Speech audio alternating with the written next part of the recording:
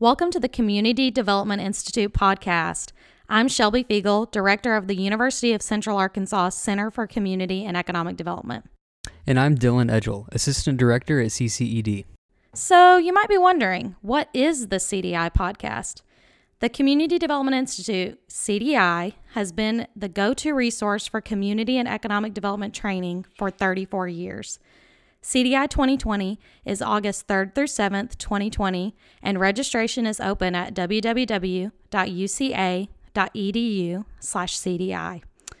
Our team at the University of Central Arkansas created the CDI podcast to raise awareness of our training program, our work across the state of Arkansas, and feature a variety of community and economic development experts. Our guests today are our intern, Javier Hernandez, and graduate assistant, Will Gloucester. Tell us a little bit about yourselves. Yeah, so I'm Javier Hernandez. I'm from Rogers, Arkansas. I'm a junior here at the University of Central Arkansas, and I've been interning for this past semester, and it's been a lot of fun, and I've really enjoyed it. And I'm studying environmental science and political science. And I'm Will Gloucester. I'm from Texarkana, Arkansas. I'm a graduate student in the MBA Data Analytics program, and I've been the graduate assistant for CCED since August of 2019. Awesome. And what are your career goals once you graduate? So I definitely want to try to pursue something in the legal realm. Right now, I currently want to get a law degree and go back to my hometown and become a public defender. So for me, it's kind of up in the air right now, but I would hope to get into some kind of postgraduate program in data science and continue working in data analytics and find a job in that field. Yeah, so why do each of you feel like you're drawn to those career paths? What made you choose to kind of go down that road? For me, it's just definitely been something that I just really like getting involved in helping people out. I just really believe that we need to... those of us who have opportunities need to help those who may not have the same opportunities that we do. So that's something that I really want to do, is just kind of go back to my hometown and give back to my community, because it's just given me so much. And I just really love getting involved in my community. And this past summer, I went to a voting rights summit with the Andrew Goodman Foundation, and they just had a constitutional rights lawyer, and that it just blew my mind, the things that law can do and the way that you can help people through being an advocate for people who don't really have a voice in a legal sense. Yeah, Javier, I'd definitely describe you as a future advocate and as a current advocate. So I definitely think that hits the nail on the head. So Will, you're our data guy, right? You're a math genius, organizational genius. Why do you think you were drawn to the career path that you're pursuing?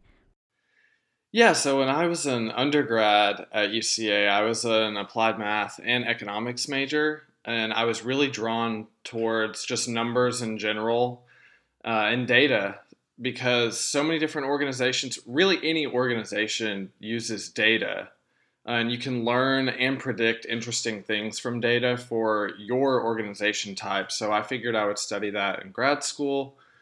And I also figured that it would really open up many opportunities. I could work in several different industries if I wanted to and really make a difference by, crunching the numbers. So, that's why. So you'd call yourself a number cruncher. Awesome. And what has your experience been like as a member of the Center for Community and Economic Development? I actually started here at the Center for Community and Economic Development as a fellow in their fellowship program, and that was a really cool experience. We got to go to a bunch of different agencies and nonprofits here locally, and it was amazing to get to see what they do. And then I was lucky enough to be able to apply for the internship, and I got it. And it's just been a lot of fun being able to work with everybody here. I didn't really know what to expect going in, but as soon as we got comfortable around each other, we kind of just meshed well together, and we started hanging out, and it was just a lot of fun. And I've really enjoyed my time here. I'm so sad that it's about to end, but I really enjoyed it, and just getting to see everything they do in terms of helping small and big communities just be able to rebrand themselves or be able to just develop themselves in ways that they never knew they could. It's just been an awesome experience. And what has been your biggest takeaway from being a part of the center? Yeah, I think a lot that the center does, they build relationships, and they're really big coalition builders. They need to get everybody involved, because if you don't have everybody involved, there's nothing can happen. The no change can be made if you don't have the person working at like the dollar store across the street. You can't have anybody. They're just as important as the mayor of a town, as a city accountant, as somebody who's in administration. You need to have the grassroots to be able to make effective change. And that's really what I think the center focuses on, is trying to instill that passion of wanting to get involved in your community and wanting to make a difference. And that's really, it's just been awesome to see the work that the center's been able to do. All right, that's awesome. All right, Will, same question. What has been your experience as our graduate assistant? It's been a really enjoyable experience since I started. Kind of like Javier, I didn't really know what to expect coming in, but after a while, I realized that it was really enjoyable to get involved not only in UCA's community, more so than I already was, but really to reach out to other communities around the entire state. And I would say that was being able to travel to different communities with CCED for community catalysts, for poverty simulations. All of those things have been so great and enjoyable to me. And just getting to connect with other community members in Conway and around Arkansas as a whole. And what was your biggest takeaway from these experiences across Arkansas? That community and economic development is all about the people. It's about who you talk to and the connections that you make. So Javier and Will, we recently talked to Dr. Leslie Graybill, our Director of Service Learning and Volunteerism, and she shared kind of her thoughts on how communities can engage college students. But we want to hear directly from you as college students yourselves on how you think communities can engage college students effectively. So let's start out with Will, since Javier's been starting out every answer so far. I think that you kind of have to meet college students on their level. So if you're going to engage them, whether it's through like a community event or something like that, most importantly, it probably has to be some kind of free event. You got to meet them on their level. But it also has to be something that they're interested in, or something that's with their generation. And so, Javier, I'm going to ask you the same question. How do you think communities can engage college students effectively? Yeah, so I feel like oftentimes college students are pretty much disregarded as apathetic, or they just really don't care about their surrounding or their community. But, I've done a lot of work with like voter engagement and just civic engagement in general. And I feel like a lot of the times you just have to find what students are passionate about. I feel like you need to engage them. I know Dr. Graybill has the big event, and you have to find the organizations that want to help, because no single person wants to do something by themselves. You have to find something. You have to get their Greek life involved. Don't go for the individual student. I believe you need to find organizations that they're passionate about and kind of align with the interests that their organizations go with. I know Latino Student Association, we help out at Amigo Fest every year, because that's something that aligns with our values, and we have a great time doing it, because you're not just going by yourself, you're going out with your friends who are in the club or in the organization. Greek Life, that's a really big organization that you can really just grab a lot of students from. So I think you need to find organizations that can help you reach your goals and just kind of align your values or their values with yours, just kind of match it up. So I think that you guys gave some good secret insider information for these community leaders who are wanting to engage young people in general, I think, not even just college students. So I want to expand on that real quick and say, what do you think is the best communication method to get in touch with young leaders, young people in the community, college students? we hear a lot of assumptions on the best way to engage and different communication methods. But what all would you say you personally, the way you want to be communicated with? Well, for me, I would prefer it be some kind of like electronic communication. So whether that be through a text or a phone call, but preferably over somewhere like social media. If I see an ad for something on social media or an opportunity to attend an event, I'm more likely to be engaged with that event if I'm seeing it on Facebook, or I don't have Twitter, but if I had Twitter, or Instagram or something like that. Because you can also see other people that are interested in attending those events. So yeah, I would probably say social media probably the most.